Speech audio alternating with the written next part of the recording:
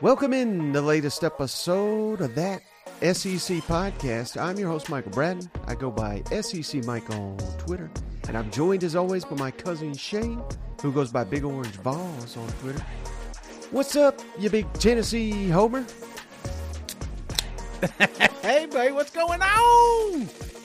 Oh, man, I'm doing great over here, Shane. It is a late one, but I do appreciate those when we're doing these fall camp previews because it just gives me that extra time to do a deep dive on these teams. We've been jumping back and forth between the East and the West.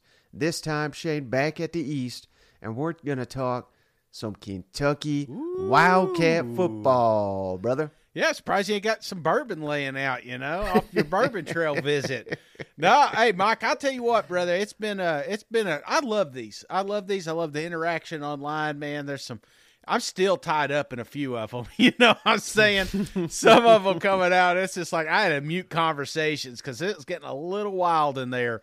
But, brother, everything's going good over here on this side of Tennessee. And I just wanted to kind of also mention every Wednesday, I've been doing these big orange walks every single day.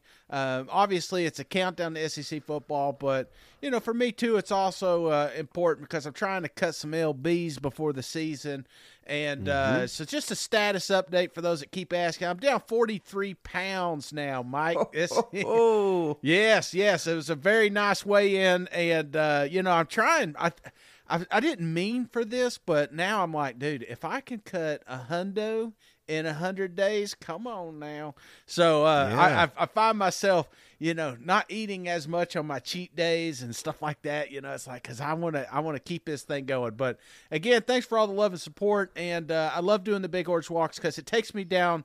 Kind of you forget some of these old games that you put up. You're doing the research. You're like, shit, I remember this game, man. I was on cloud nine when this was going. It's just fun. And brother, we are so close. We're like 2 months away from kickoff. So not too many Saturdays left, brother. Yeah, and speaking of 43, Shane, I think that's how many Tennessee scored on Kentucky. So, hey, full circle, we could do that last season. But, hey, we're propping up the Kentucky Wildcats, Shane. I made it, no bones about it. I think Kentucky is a team to watch this season. I think they're due for a big bounce-back season. We'll get to all that in just a second, Shane, but we like to start these with just a quick recap of last season. We don't got to spend a ton of time on last season, particularly because it was such a disappointing one for Kentucky. But, we saw the signs early, Shane, and we were trying to, throw up the caution flags. The offensive line was just a train wreck. Yeah. And that was just so befuddling because that's when I think of Mark Stoops in Kentucky football, I think of the offensive line. I think of toughness. I think of running the ball. And with Chris Rodriguez suspended, Will Levis ended up getting banged up. It was just, one thing after another, and that was a big reason. And don't forget, Shane, we'll talk Liam Cohen in a second, but he left, I think it was like right before spring football. So the timing was bad. It was just, high hopes for Kentucky, didn't deliver. But I think this year, Shane, this is what Kentucky does. They fly under the radar. They'd much rather be outside the top 25 to start the season and finish there than the reverse, which what they had last year. So I just think Kentucky is primed for a big bounce back year. Yeah, I do too, and it's just I joke with you, especially offline, with the Kentucky love because it just seems like every summer it just keeps building up. Whatever they're doing up there, you just find yourself saying, well, I mean, the stars line up. And, obviously we had a little bit of a pause last season, you in particular, and you nailed that one. But, I think it was I would say a disappointing season, but it was more of an exciting off season. And I think that's what we're so excited about when we think about the Kentucky Wildcats here. Right. So let's start with the coaching like we always do, Shane. Of course, Mark Stoops is our head coach going into year 11. Can you believe it, Shane? Aside from Nick Saban, he's the longest tenured coach in the SEC. He's the all-time winningest coach in Kentucky history. He got that done last season over a guy you may have heard of, Shane, Bear Bryant. You ever heard that name? That's who he beat to be the all-time leader in Kentucky wins. So credit Mark Stoops. His record overall 66-59 at Kentucky, and you gotta remember, that's obviously not a great record, but Kentucky was basically in shambles when he took it over. Career record against SEC foes 32-50. Let's run down each team, the record he's got per team. Vanderbilt 7-3. Love to see that. South Carolina, that budding rivalry right there. He's 7-3 against the Gamecocks, 7-3 against Mizzou. But everyone else, Shane, he is either 500 or a losing record against. Mississippi State 4-6, Florida, although they have flipped this one, but he's 3-7 overall. Tennessee 2-8, Arkansas. Well, he's 1-0. I should have not have omitted that. 1-0 against Arkansas. 1-1 against LSU. Hey-oh, got Coach O fired. Texas A&M, 0-1. Auburn, 0-2. Ole Miss, 0-3. Bama, 0-3. And this is the black eye, but Georgia is everyone's black eye these days. 0-10 against them Bulldogs. So that's the one I think they really want to get over the hump there under Mark Stoops. He's 1-16 all-time against top 10 opponents. 12-21 against top 25 foes. But how about this, Shane? 46-25 at home, 16-30 on the road. So much better at home, as you'd suspect. But that's critical as we get to this season, because many of these key games, these toss-up games, Shane, they're at home. So big reason to believe Mark Stoops and company can get it done with a number of home games they got this fall. Even better, Mike, is they can finally drink beer while watching this stuff. So I think home field advantage just got a little uptick, brother, because you know how it is. If you've been tailgating all day long and then you're having a couple of cold beers while watching your Wildcats, I think that environment can be electric at times now. Oh, yeah. I mean, that they may move up the home field rankings just for that. You know what? Oh, shit. Kroger finally getting beer. Ain't that something, Mike? I thought I'd never see the day. All right, so let's move to the assistants, Shane, and this is a big reason why I'm back on the Kentucky bandwagon. Out is Rich Scangarello, 1 year as the offensive coordinator. Get the hell out of here. But it's all about who's back, Shane, and that's Liam Cohen, the offensive coordinator. He went 1 year, of course, as the Rams offensive coordinator. Hard to fault the guy for making that jump to the NFL Super Bowl champions. But look at some of these stats, Shane. I know you're not a big stat guy, but I got some stats here for you, Wake Shane. me up when you're done here. So, no, I'm just kidding.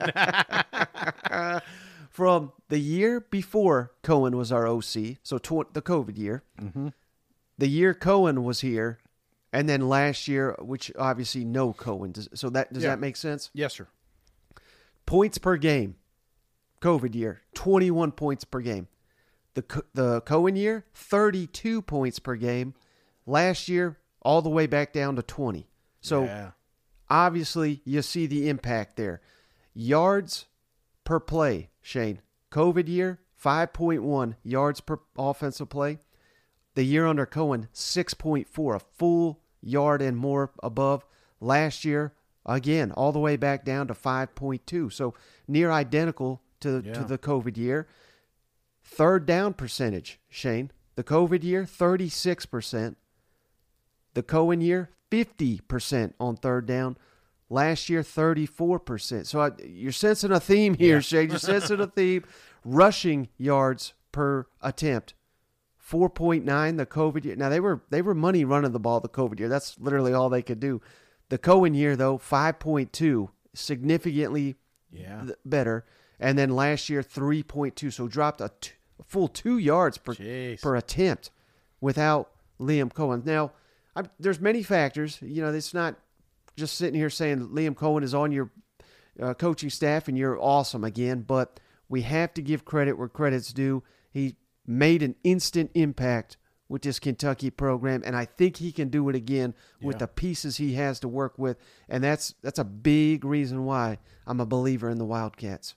Yeah, I think the key word here, instant. When it didn't need to be built up over a couple of seasons and wait till he gets his guys in there.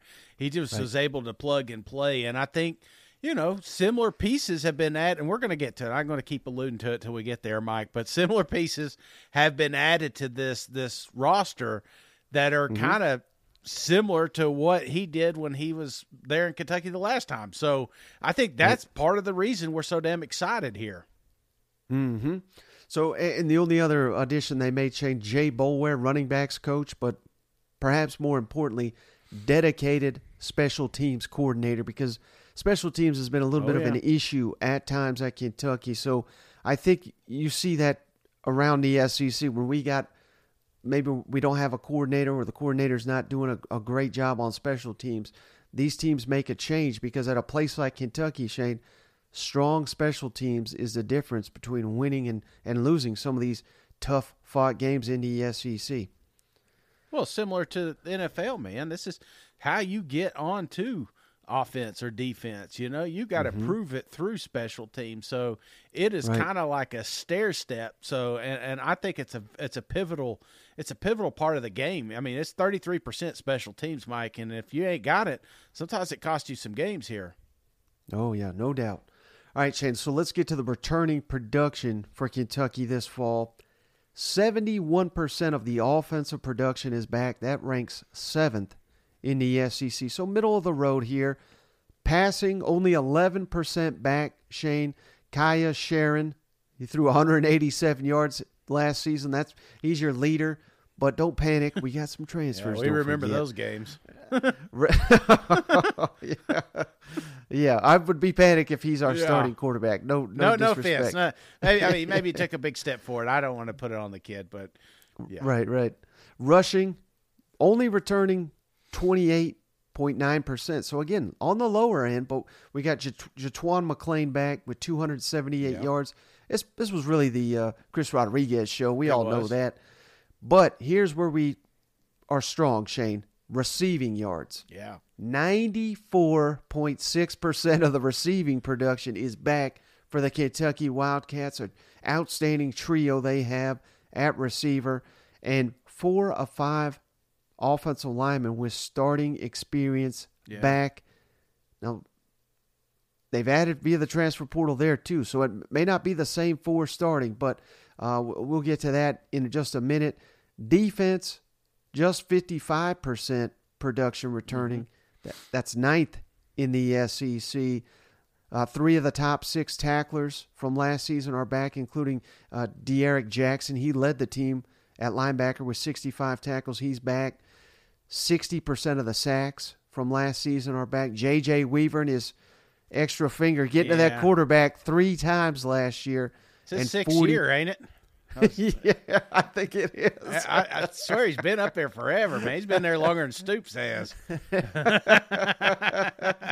There's got to be some kind of business up there that can give him an NIL deal that's off 6th Street or something. Yeah, absolutely. And we're bringing back 40% of last season's interceptions. So a little middle of the road, I think, for defense returning for Kentucky, but man, they have got them an outstanding defensive coordinator in Brad White. Kentucky is always underrated as one of the better defenses in the SEC. So I'm not too concerned that, again, that we're kind of middle of the road in returning production on defense because it's such a developmental program where every year there's guys, rising sophomores and juniors you never really heard of that step up and become big-time players in Lexington. And it's legit 6 fingers. I'm still there, Mike. I mean, it's not like double thumb kind of deal or a baby pinky. No, I mean, it is 6 grown-ass man fingers. So you got to check it out. It's the wildest thing I've ever seen. Seems like he should get penalized for that. All right, let's get to the transfers, Shane. And we like to start with the guys that are outgoing. Lost a couple that'll really sting, Shane. Justin Rogers, the defensive lineman, he's now at Auburn. That is, I think, the most important one that you're losing. Kenyatta Goodwin, the offensive lineman, the 5-star, jumped to Florida. He didn't make much of an impact year 1, but hell, anytime you lose a 5-star lineman, that's a tough blow. Yeah. Cavassier Smoke, the best name in the SEC, Shady. Dion must have looked at the roster and said, "Oh, Cavassier, I need that guy on my roster. He's over there with Colorado, as is Vito Tisdale, who I think got booted from the team. So I don't know how much of a loss that is. And then they lost John Young and David Wallenball from the offensive line, but they went to Miami of Ohio and Syracuse. So that kind of leads me to believe, it's kind of addition by subtraction. So overall, we didn't get hit that hard by the transfer portal. I think most SEC teams would be fine with losing, one, maybe two impact players. Yeah, absolutely. And Kentucky fans are like, hey, we're just making room, baby. Exactly. And that's exactly what they did in the portal, Shane. They attacked it. They got what many consider, myself included, the best quarterback in the transfer portal, Devin Leary from NC State. Shane, 60% career passer, 6,800 yards at NC State, 62 touchdowns, only 16 interceptions, Shane. And you got to remember, he picked Kentucky over Auburn, Florida, many, many, many others. So I think this is the best example to Kentucky fans that you are where you want to be in the SEC standings, essentially, as a program where, hey, 10 years ago, there's no chance you're getting Devin Leary over Auburn and Florida. But I don't even think it was a stretch. I mean, I think it was expected because he wants to play for Liam Cohen and Mark Stoops. There's a lot of teams that don't put quarterbacks in the NFL, and here you're looking at Kentucky. They've done it twice, 2 quarterbacks in a row. Now, one of them obviously was just a freak athlete, and you're going to get him on there anyway. But I think you've created that kind of stepping stone, and it's not just quarterbacks. They've had defenders come in that were early round draft picks. It's when you got a track record like that, it's easy to talk to these kids that are in the portal. Say, hey, this is what we plan on doing with you, and this is why you're going to go on to the next level. So, he could have went anywhere, and he looked at that roster, and we're going to get to it here in a little bit, but he likes what they had, and I do too, man. This was a huge get, Mike. This changed everything. If this kid never made it to Lexington, we'd be shitting on Kentucky right now. But now they're back at the top of the East, and so I think that's pivotal here. Well, it's a quarterback game for a reason, Shane. Absolutely. They get all the attention, all the love, even sometimes when they don't deserve it. But that is the difference right there. And I think Devin Leary could be a top 5, maybe even higher in the SEC by the end of the season. Now, they also added, Shane, running back Ray Davis from Vanderbilt, of course. Yep. 2,512 rushing yards in his college career, 15 touchdowns, and that was at Temple for 2 years and Vanderbilt, which was in the worst shape possibly ever of any SEC program, averaged 4.6 yards per carry for his entire career, Shane. When you're rushing for nearly 5 yards per carry with those two programs, just imagine what the damage Ray Davis can do if Kentucky can block for him. I mean, he legitimately could be all SEC running back this year. Absolutely. And I love Rodriguez. I mean, he was an absolute beast. But I'm telling you, if you've never watched Ray play, I know Kentucky fans have seen him.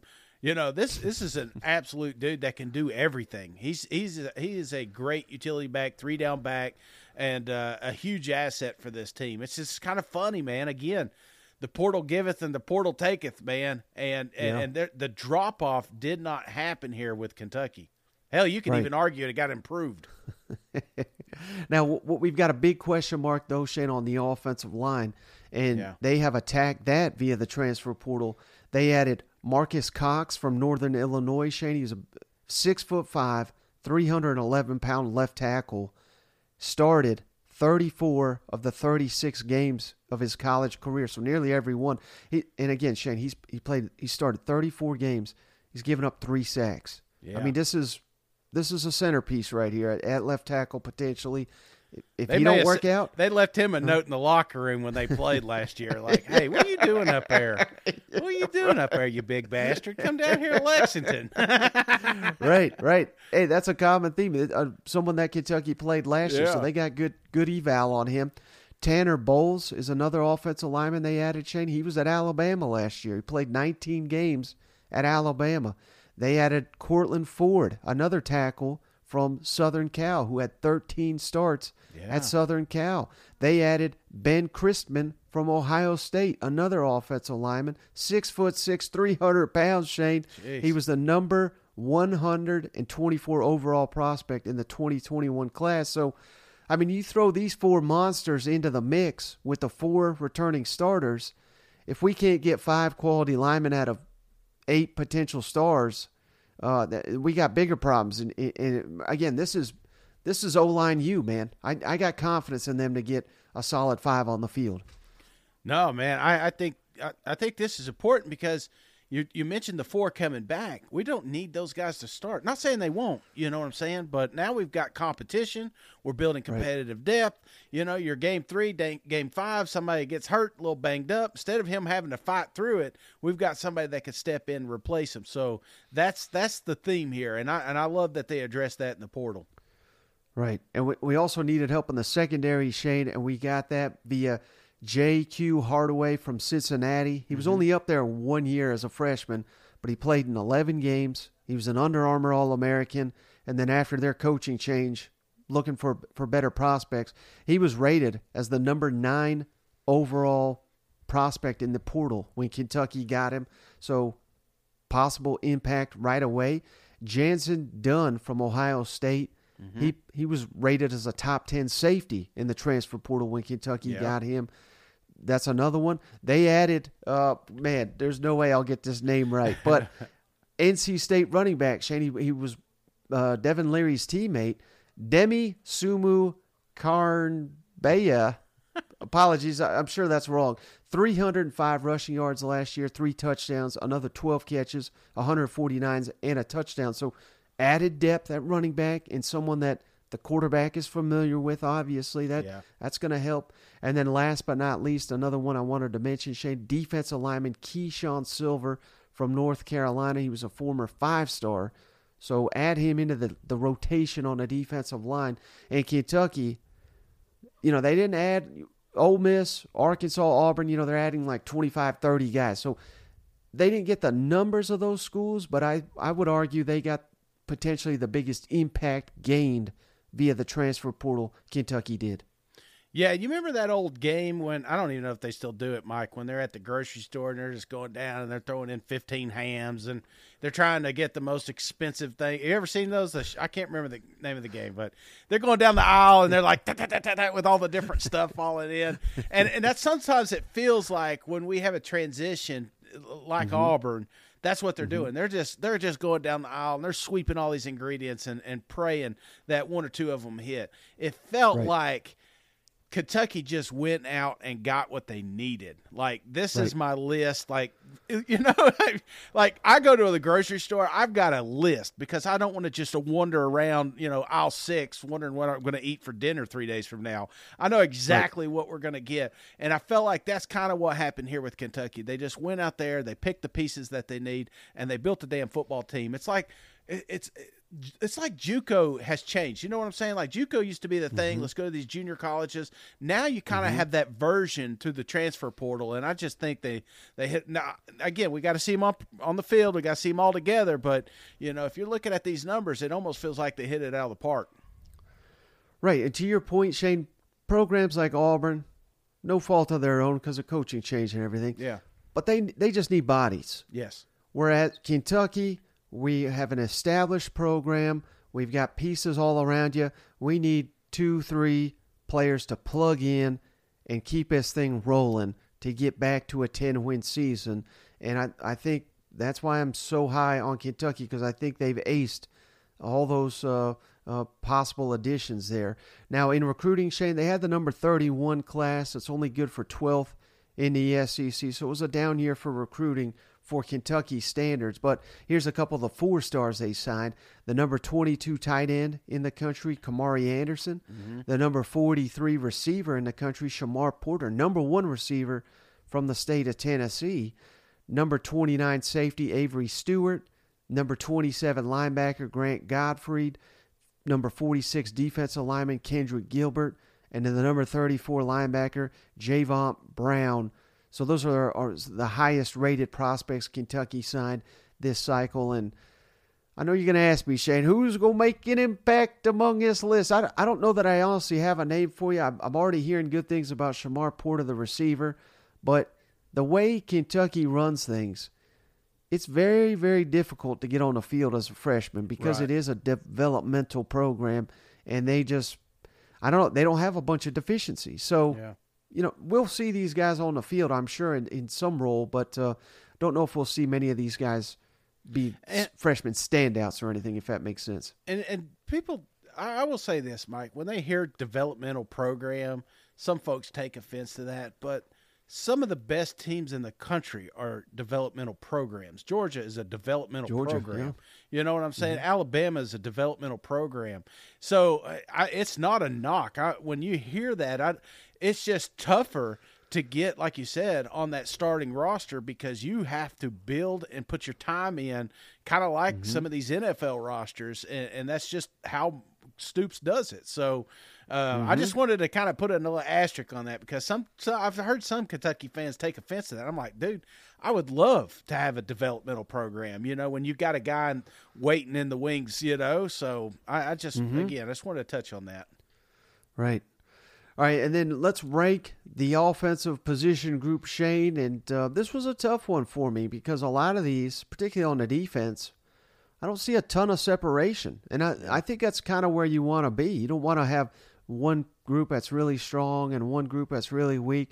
These are very, very close in my mind. But starting with the offense, Shane, I'm going receivers. I think that is almost a given here with Barryon Brown and Dane Key. The super sophomores back. We got Tavion Robinson, the transfer in from Virginia Tech last year that really made an impact with this team. Dakel Crowdis, already mentioned Shamar Porter. Anthony Brown is another promising young player. I have heard it described, Shane, that this is the best receiver room that Kentucky's ever had, and I don't think that's a stretch to say. Yeah, and fast as hell, man. I think sometimes that's what's got them in years past is just – they've gone against teams that are just so much faster than them, and it feels like that ain't the case anymore. So we got a ton of different athletes out there, and it's not just the same body, same build, man. We got all kinds of different pieces, and I'm really excited about this group because they are fun to watch. They're just fun to watch. A little 5-yard route turns into an 80-yard touchdown, Yep, and they're going to be the best friend of the quarterback, Shane. I got Devin Leary, of course. This is in large part because of the high hopes I have for Devin Leary in Liam Cohen's system. Kaya Sharon, we mentioned. Deuce Hogan, they added from Iowa last offseason. He was a 4-star. And then Destin Wade, the kind of he started in the bowl game. He's kind of more of a wildcat option, give you a little diversity there. But, again, in today's modern college football, Shane, if you go 4 deep at college quarterback, you're doing something right in terms of depth. Yeah, and they needed it, man. They really did. It felt like there was just a huge drop-off last year, so I hope there's a big push for that second spot in that roster. Next, I got the running back, Shane, led, of course, by Ray Davis, the incoming transfer. Jatwan McClain is another solid player. We got us fullbacks here in Kentucky, so I love that. Shane, Justin Dingle, one of the best in the SEC. Lavelle Wright. Ramon Jefferson is one I'm very curious to see, Shane. I was hearing good things about him. He was the guy that picked Kentucky over Tennessee, I think maybe Florida. I hope that's right. He had a bunch of other Power 5 options. He was a lower school from, I think, like San Diego College. Not San Diego State, but San Diego or something like that. He got hurt in training camp, so we didn't get to really see him last year. And then D. Beck with a former Tennessee Vol that transferred up last year. So fairly deep running back room here for the Wildcats. Is that Feinbaum? No. Tell them we're busy. Peter Burns, tell him we'll call him back. We're busy right now. All right, the offensive line, Shane. Again, we're bringing back 4 guys with starting experience. Eli Cox, Kenneth Horsey, Jeremy Flax, and Yeager Burton. And then we're adding the transfers, Marquise Cox, Tanner Bowles, Cortland Ford, Ben Crispin. And this is a group, Shane, probably by the end of the season, I'm moving them up this list. But they were just such a concern last year. And a lot of the way I understand it, Shane, they were basically all playing out of position. Yeah. And they didn't have a left tackle. And now they're thinking this Cox from Northern Illinois, who started his entire career, if they can cement him at left tackle, shift everyone to the right, play their natural positions, that will help. At least that's what I'm hearing. And, you know, maybe sometimes it could be as simple as that, just playing in the position you're designed for. Yeah. And Kentucky, it just gets back to that O-line U mentality. Yeah, no, that's definitely it. I mean, because offensive line, you'd think these big guys, you could just move them over and it's no big deal. But, I mean, if you put years of work in at left guard and you move out to left tackle, that's a whole different animal, man. So, absolutely, I can see how that could be frustrating. Yeah. And then last common theme, maybe I just disrespect tight ends. We need to do Georgia so that I put tight ends first. But I got the tight ends last. Isaiah Cummings is a good player. Jordan Dingle's a good player.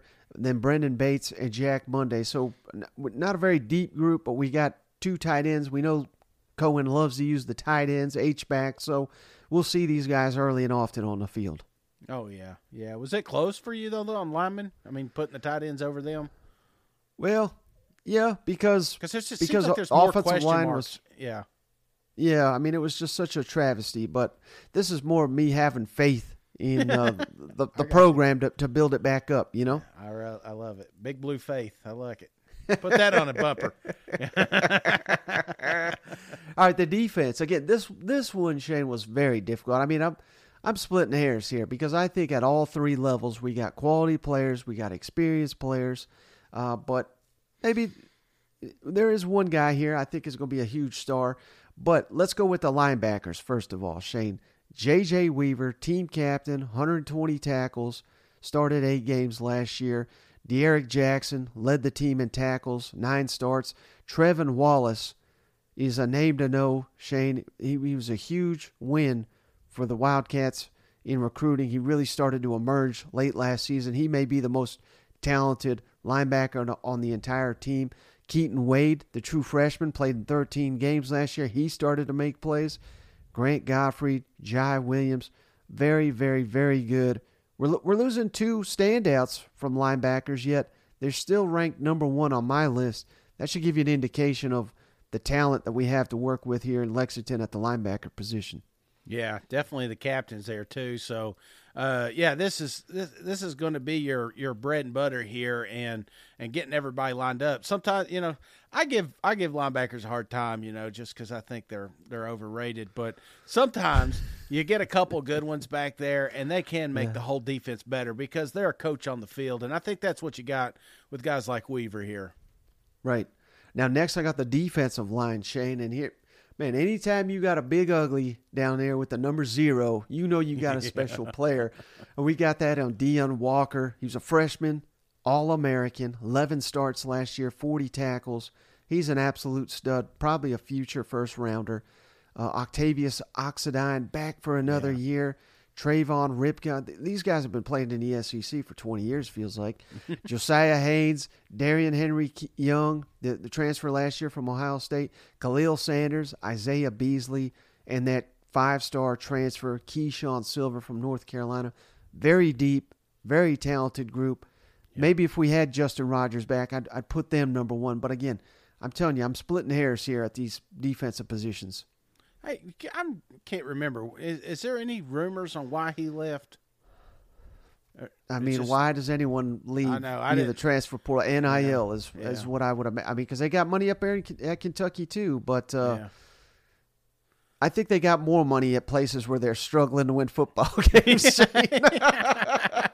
Oh, that's right. Booster's like, just pay them already. I like this group. I really do, Mike. And there's some big eaters up there, man. And that's what I like. I like them big boys that just take up all that space. I think that's why some of these linebackers are getting a little more credit. But I'm sorry, I'll get off that. It's like, where'd they hurt you, Shane? I don't hate linebackers. I just mess with you. All right, and then the defensive backs, again, pretty experienced group here, Shane. Yeah. So this is not like a huge drop-off here. Jordan Lovett was outstanding last year. 13 appearances, 11 starts. He was second on the team with 62 tackles. Zion Childress is back. 13 games he played last year, 34 tackles. Andrew Phillips, another 13 appearances, 31 tackles. And Alex Afar, 13 appearances as a true freshman, 21 tackles. We also got Jalen Geiger. And then those two transfers I mentioned, J.Q. Hardaway from Cincinnati and Jantez Dunn from Ohio State. We got some talent at the defensive backfield as well. And I think this is part of the reason why I like Kentucky. Again, Shane, there's no weaknesses at all three positions. They're deep, they're talented, they're experienced. I don't know how you attack a defense like this. Well, I'm glad you said that, Mike, because that's the offense is getting all the love. The new people, the new faces, the offensive coordinator, blah blah blah blah. That's the headlines, right? But the defense is, I think, the strength of this team. They're, like you said, they're deep, they're competitive, they're well coached. Man, I think we got one of the best defensive minds back there piecing all this shit together. That's why I'm so high on Kentucky as well, just because I think that defense takes a big step forward as well. Yep. And then the specialist, Shane, man, kicker. I got nothing against this guy personally, but he's got the worst kicker name I've ever heard, Shane. Chance Poor. I mean, you got to change your name if you're a kicker. Your name's Chance Poor. He was the kickoff guy and holder last season. He'll be battling with Jackson Smith, who I never heard of this website, Shane, but it's in his bio. ProKicker.com named Jackson Smith the top kicker / punter in the 2022 recruiting class. So maybe he's a hell of a kicker. And, I kid Chance Poor, but it'll be one of those guys that'll be kicking. And then Wilson Berry will be your punter who started the last 4 games. So we've had issues at special teams. We've got to get better there. We need these guys to step up to help the Wildcats this fall. You think his parents run that website? Make him feel good. My parents did one. This is ranked the top podcast in the country. So shanesmyboy.com. Yeah. Now, don't look that up. I don't know what that is.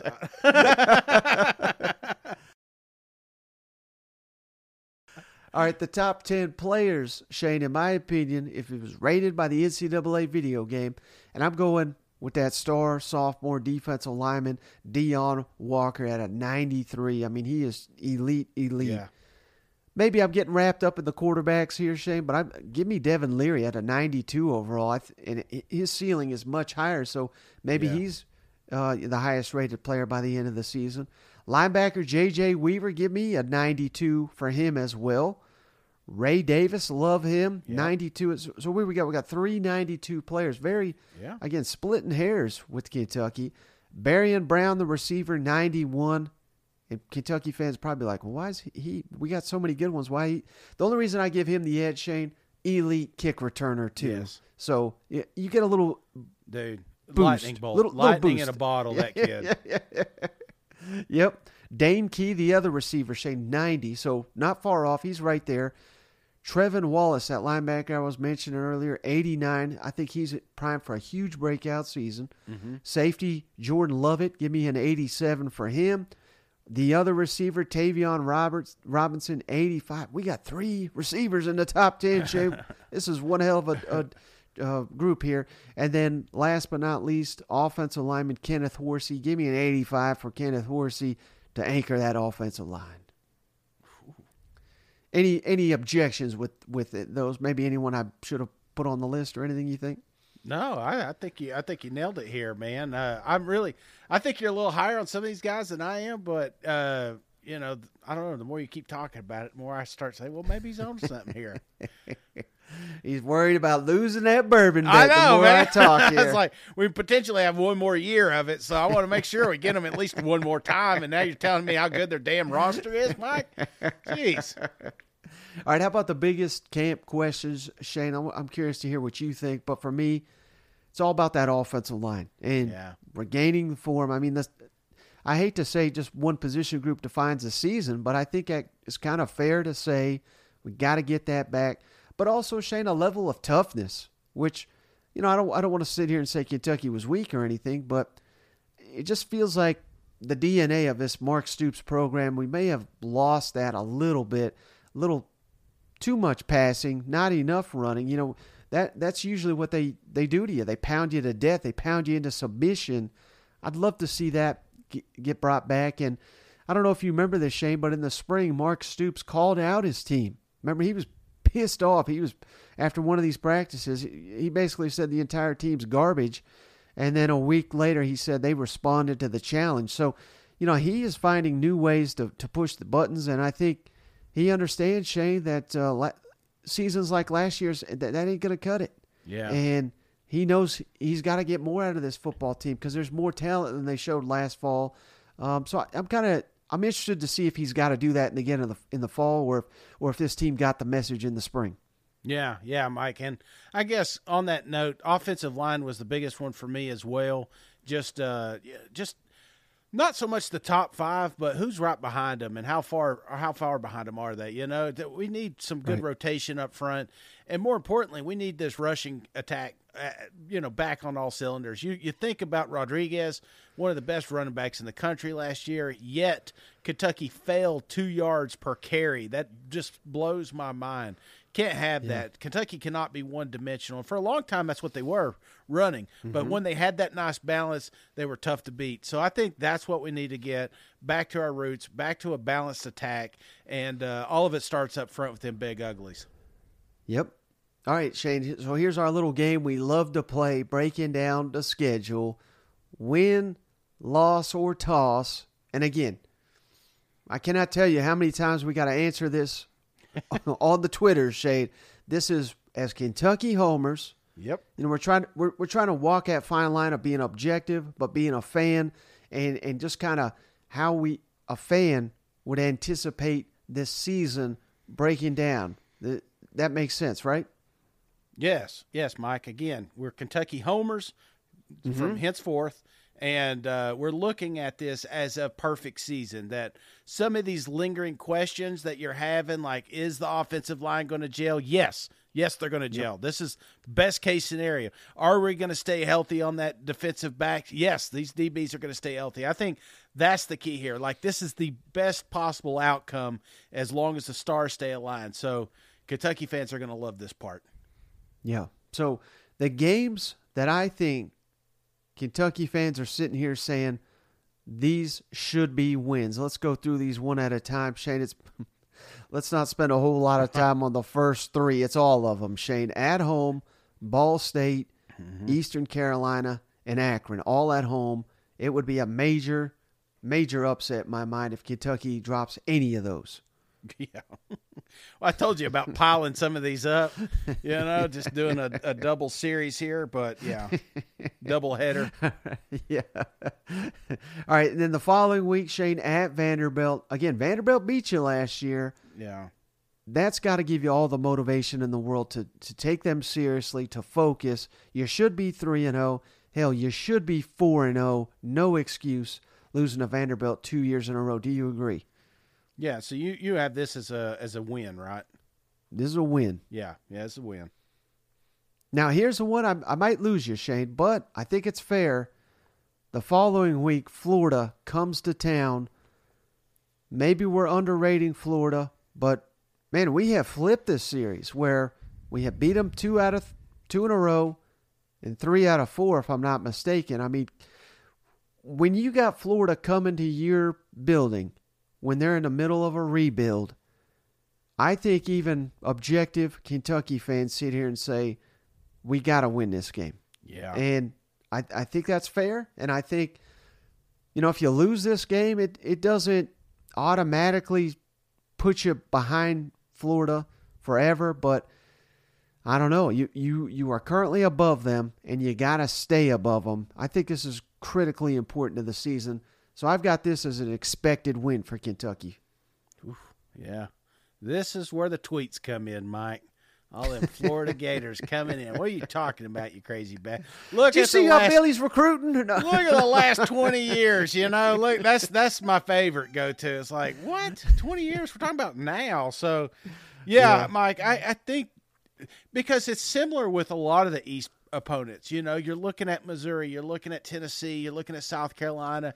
Every time they're playing Florida, they got to get the wins because they're not guaranteed 3 years from now, 5 years from now. Because if they do get rolling and these recruits come down there, you know, next thing you know, Florida is not a penciled-in win anymore. But until that happens, I've got no. I would put it at a toss. But I won't argue with you here with the win either because obviously this is what I'm going to expect to win. Right. All right. The next win on my schedule, Shane, is Missouri at home. You beat them last year on the road. Mark Stoops 7-3 over Missouri.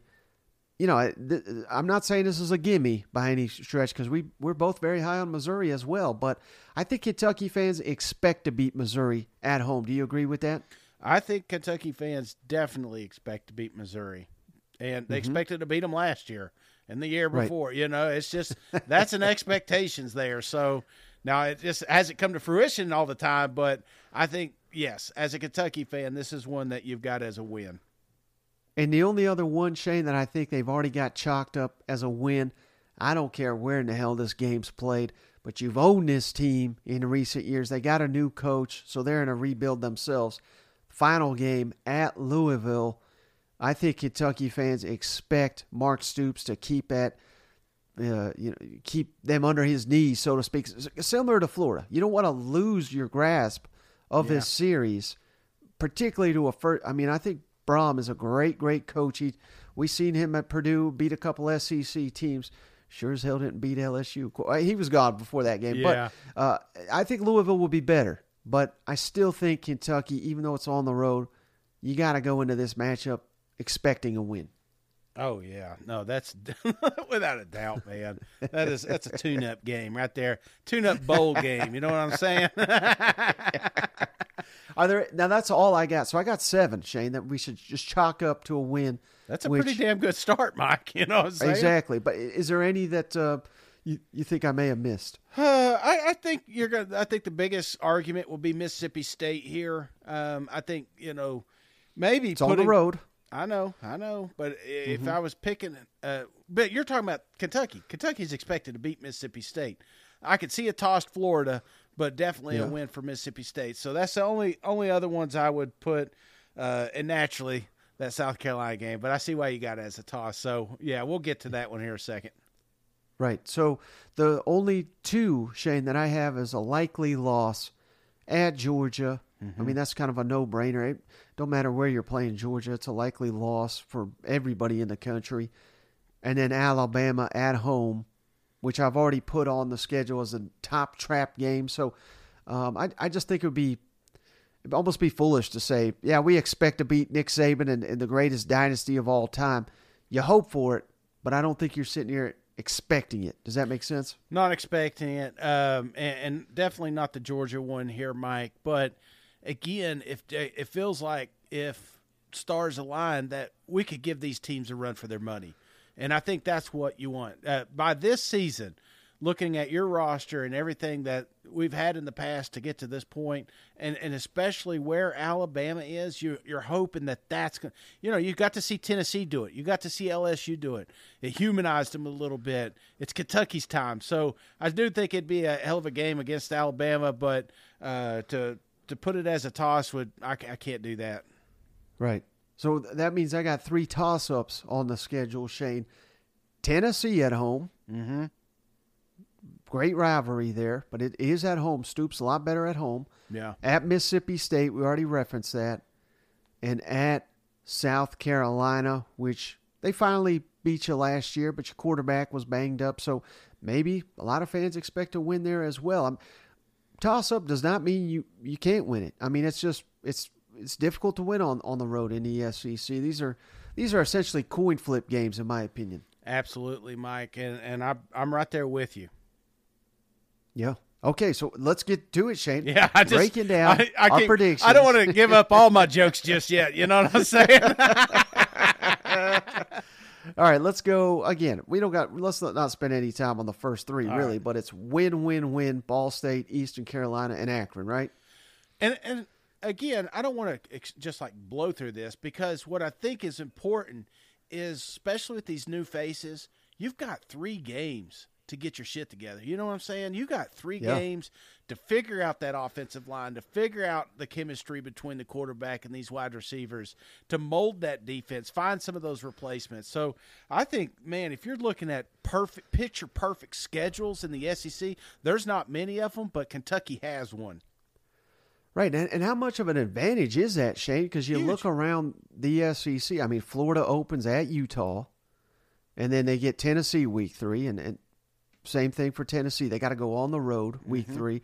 I mean, there's so many. Alabama's got to play Texas. Yeah. What is it, week 2? On in South Carolina, they got a damn murderer's row the first month.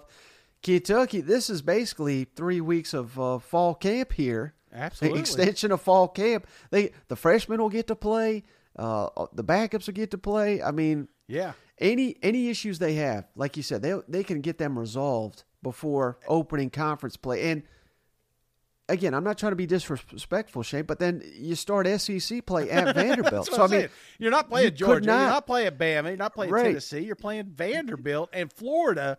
I mean, you can lump Florida in there too. Again, not the toughest powerhouse in the East or the SEC in general, but you know, your first toughest opponent, if you're a Kentucky fan, it's not till freaking October.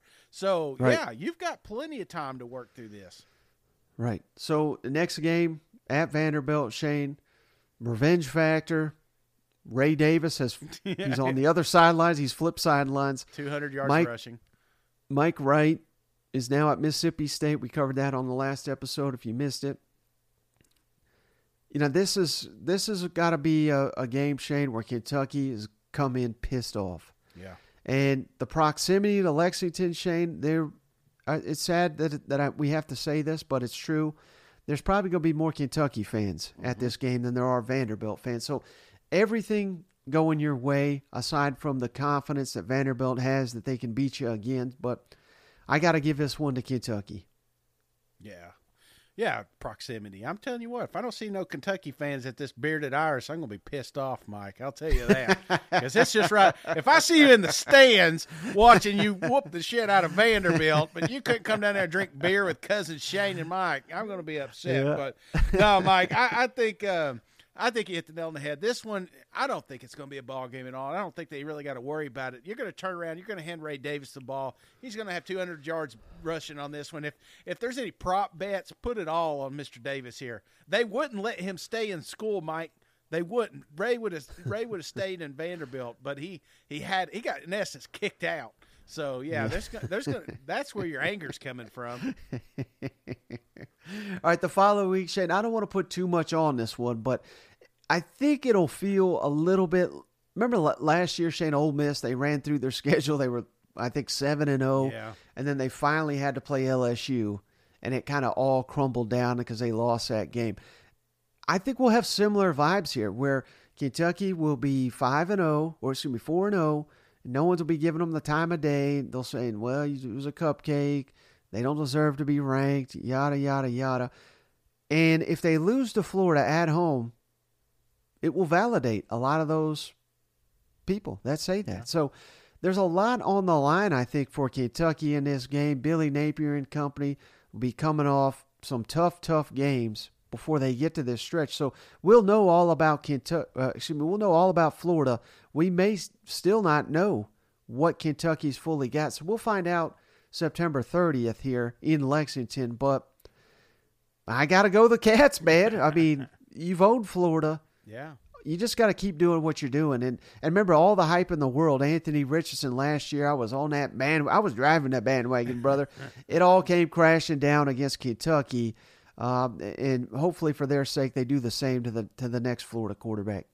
Yeah, Mike, this isn't, I say it, this ain't your Papaw's Kentucky. This Kentucky is used to beating Florida and is expecting to beat Florida and has had 4 games to tune up to play Florida. So when you're looking at those earlier games, their game should be flawless by now, because those little mistakes that you make in week 1 and week 2, that's, every part of their program there is going to correct it. You know what I'm saying? Like you miss a block here, I think that's kind of what got them last year. It's just there was always something messing up. But by this point, it should be a fine-tuned machine, and there shouldn't be any mistakes. So I like Kentucky, and I like Kentucky big here, brother.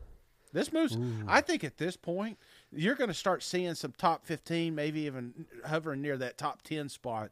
They're going to be pumping up them Wildcats because they're going to be not just winning. I'm telling you what, they are going to be blowing these guys out of the damn water. How you like that? Well, how you like and that, then Kentucky?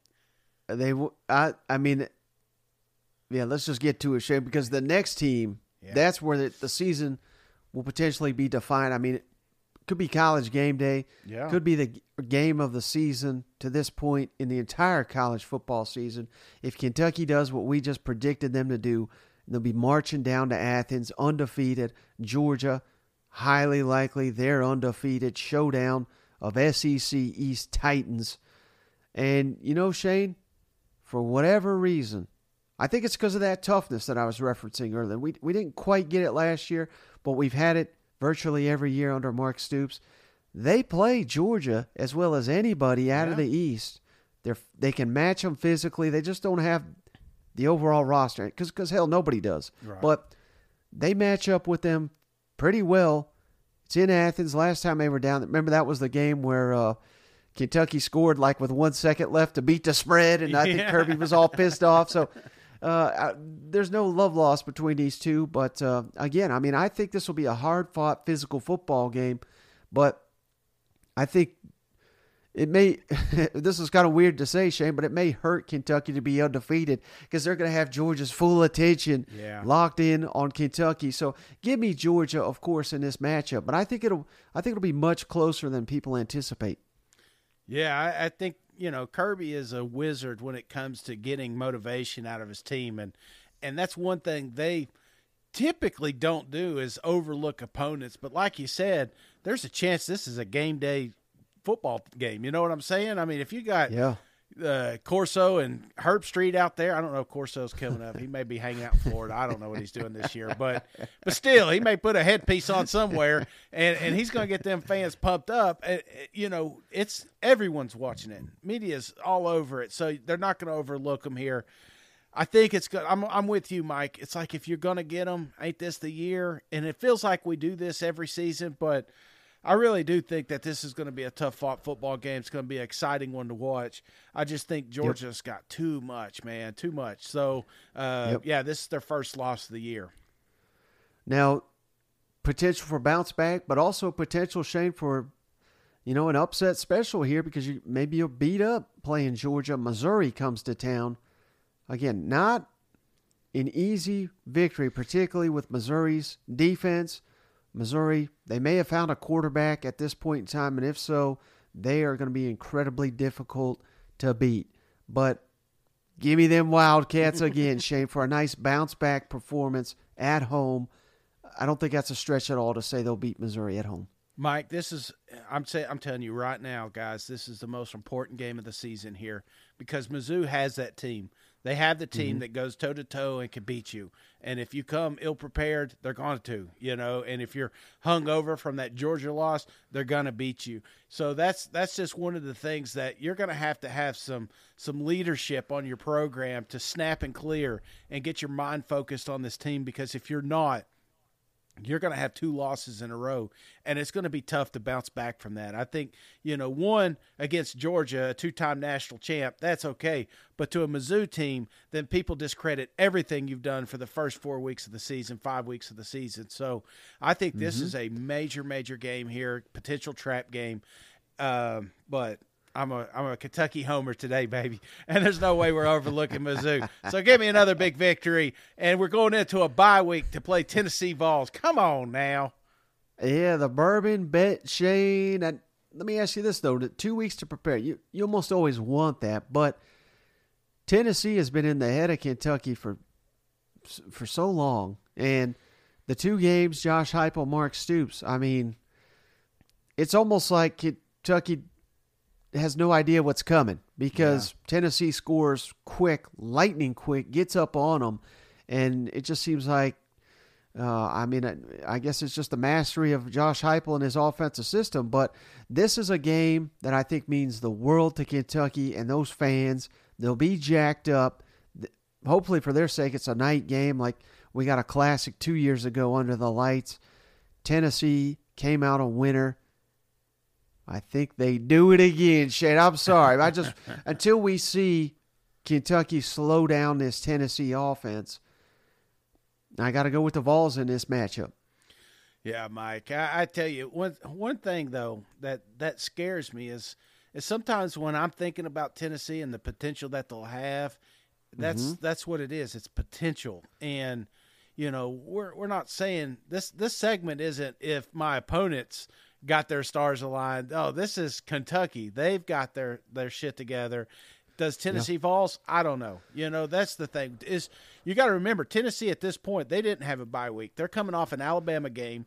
This is their trap. This is Tennessee's trap game right here, in my opinion, because you're going to be looking at Kentucky as a win, that this should be an easy victory and something you can bounce back.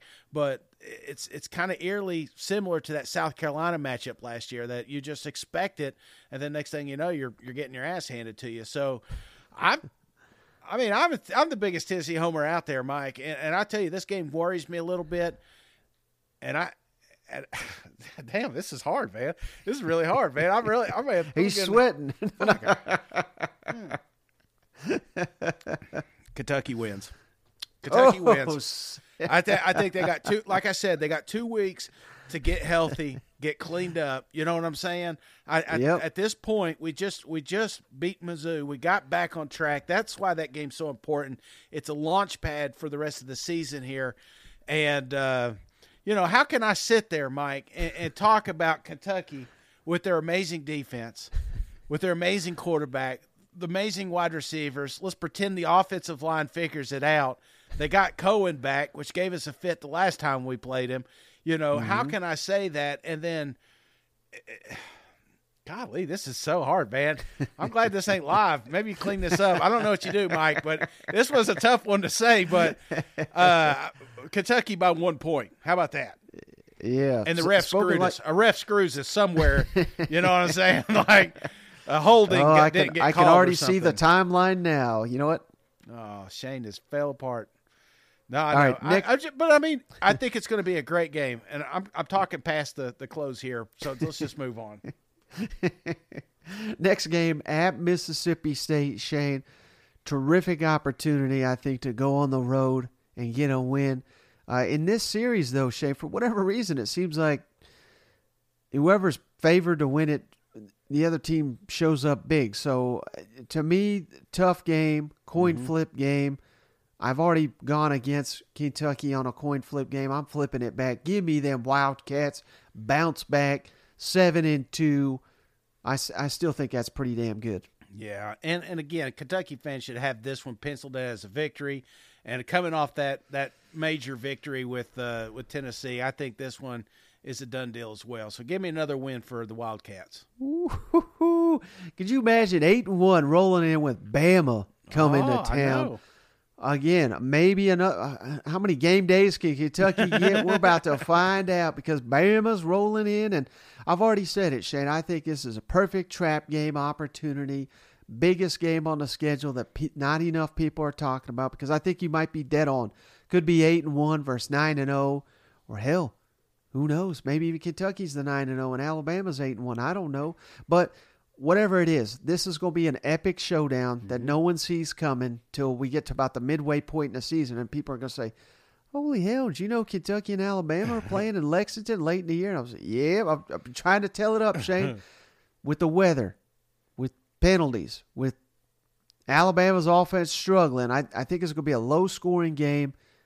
I like Kentucky in this matchup, but I just don't have the guts to outright predict it. I just think Kentucky fans should be going into this one with the optimism that they can pull off this upset. But I got to go Alabama here, unfortunately. Yeah, and again, we're talking about the gift of the scheduling here. One thing that I do that you got to talk about when you're talking about Alabama leading into this one, they've got – this is the road they just got off of. They just got off Texas A&M. They just got off of who was it? Arkansas, Tennessee, LSU, and now you got Kentucky. I mean, as a Bama fan, you may want to let your. Can I change my pick? Yeah, I'm just saying. Here you got Kentucky going up, and Alabama potentially losing some of those games. Maybe even the week before. So I think it's a perfect setup for potential upset, Mike. And I can't predict it because it's Nick Saban. It's Alabama. You can't just predict that game anymore or ever. I mean, shit, Mike. The last 10 years, you just can't do that. So, but I do think that if Kentucky were to ever beat Alabama, this would be the year. And it's going to be a fun matchup. But I got to give, unfortunately, Bama the victory here. All right, next game, Shane, on the road at South Carolina. You've owned them till last season. The glasses battle here now, I guess we're calling it this here. Is personal. But, it is, Shane, and I think Kentucky really wants to shut up Shane Beamer and company. They didn't do it last year. But, again, Will Levis didn't play. We had the freshman quarterback, wasn't quite ready for the moment. I like them Wildcats, Shane, to have a big bounce back, swing this series back in their direction. Hell, I think they've won 7 of the 9 against South Carolina. So I think, they go in a matchup like this with confidence that they can get a W. Oh, yeah. This is personal. I'm telling you, they're going to be burning them damn Viper sunglasses out there in the parking lot. This is going to be a nasty game, brother. And whichever team is the weakest is going to feel it. I mean, they're going to run the score up. This, like I said, this is personal. So, and fortunate for the Wildcats, I think they got the upper hand here. So give me a big victory here. And then like a last-second touchdown that wasn't even needed. You know what I'm saying? Maybe a timeout, so they could save some clock. All right, the finale, Shane, on the road at Louisville again. Jeff Brom, great coach. I think he'll help that program. This is a little bit of a dangerous one, Shane, because I think Louisville can kind of make their season. It's not going to be a good season, but they can potentially make it by flipping this series, beating their rival at home. The storylines write themselves. So Kentucky's got to take this seriously. They have got to respect this team because I think that's the only way they lose it. If they just totally disrespect Louisville and they're not up for it, they come off a big South Carolina victory and they're saying, oh man, we can get to a Florida bowl game, maybe even something great. So you got to take them seriously, but I can't take myself seriously, Shane, if I don't pick Kentucky to beat Louisville once again for a 9-3 season. I think most Kentucky fans would sign right up for that. Yeah, well, they are not going to respect that damn program. I can tell you right now. Did you see what Louisville was doing? I don't know if this is true or not, but they're selling these premier seats around the outside of the sideline. Have you seen that?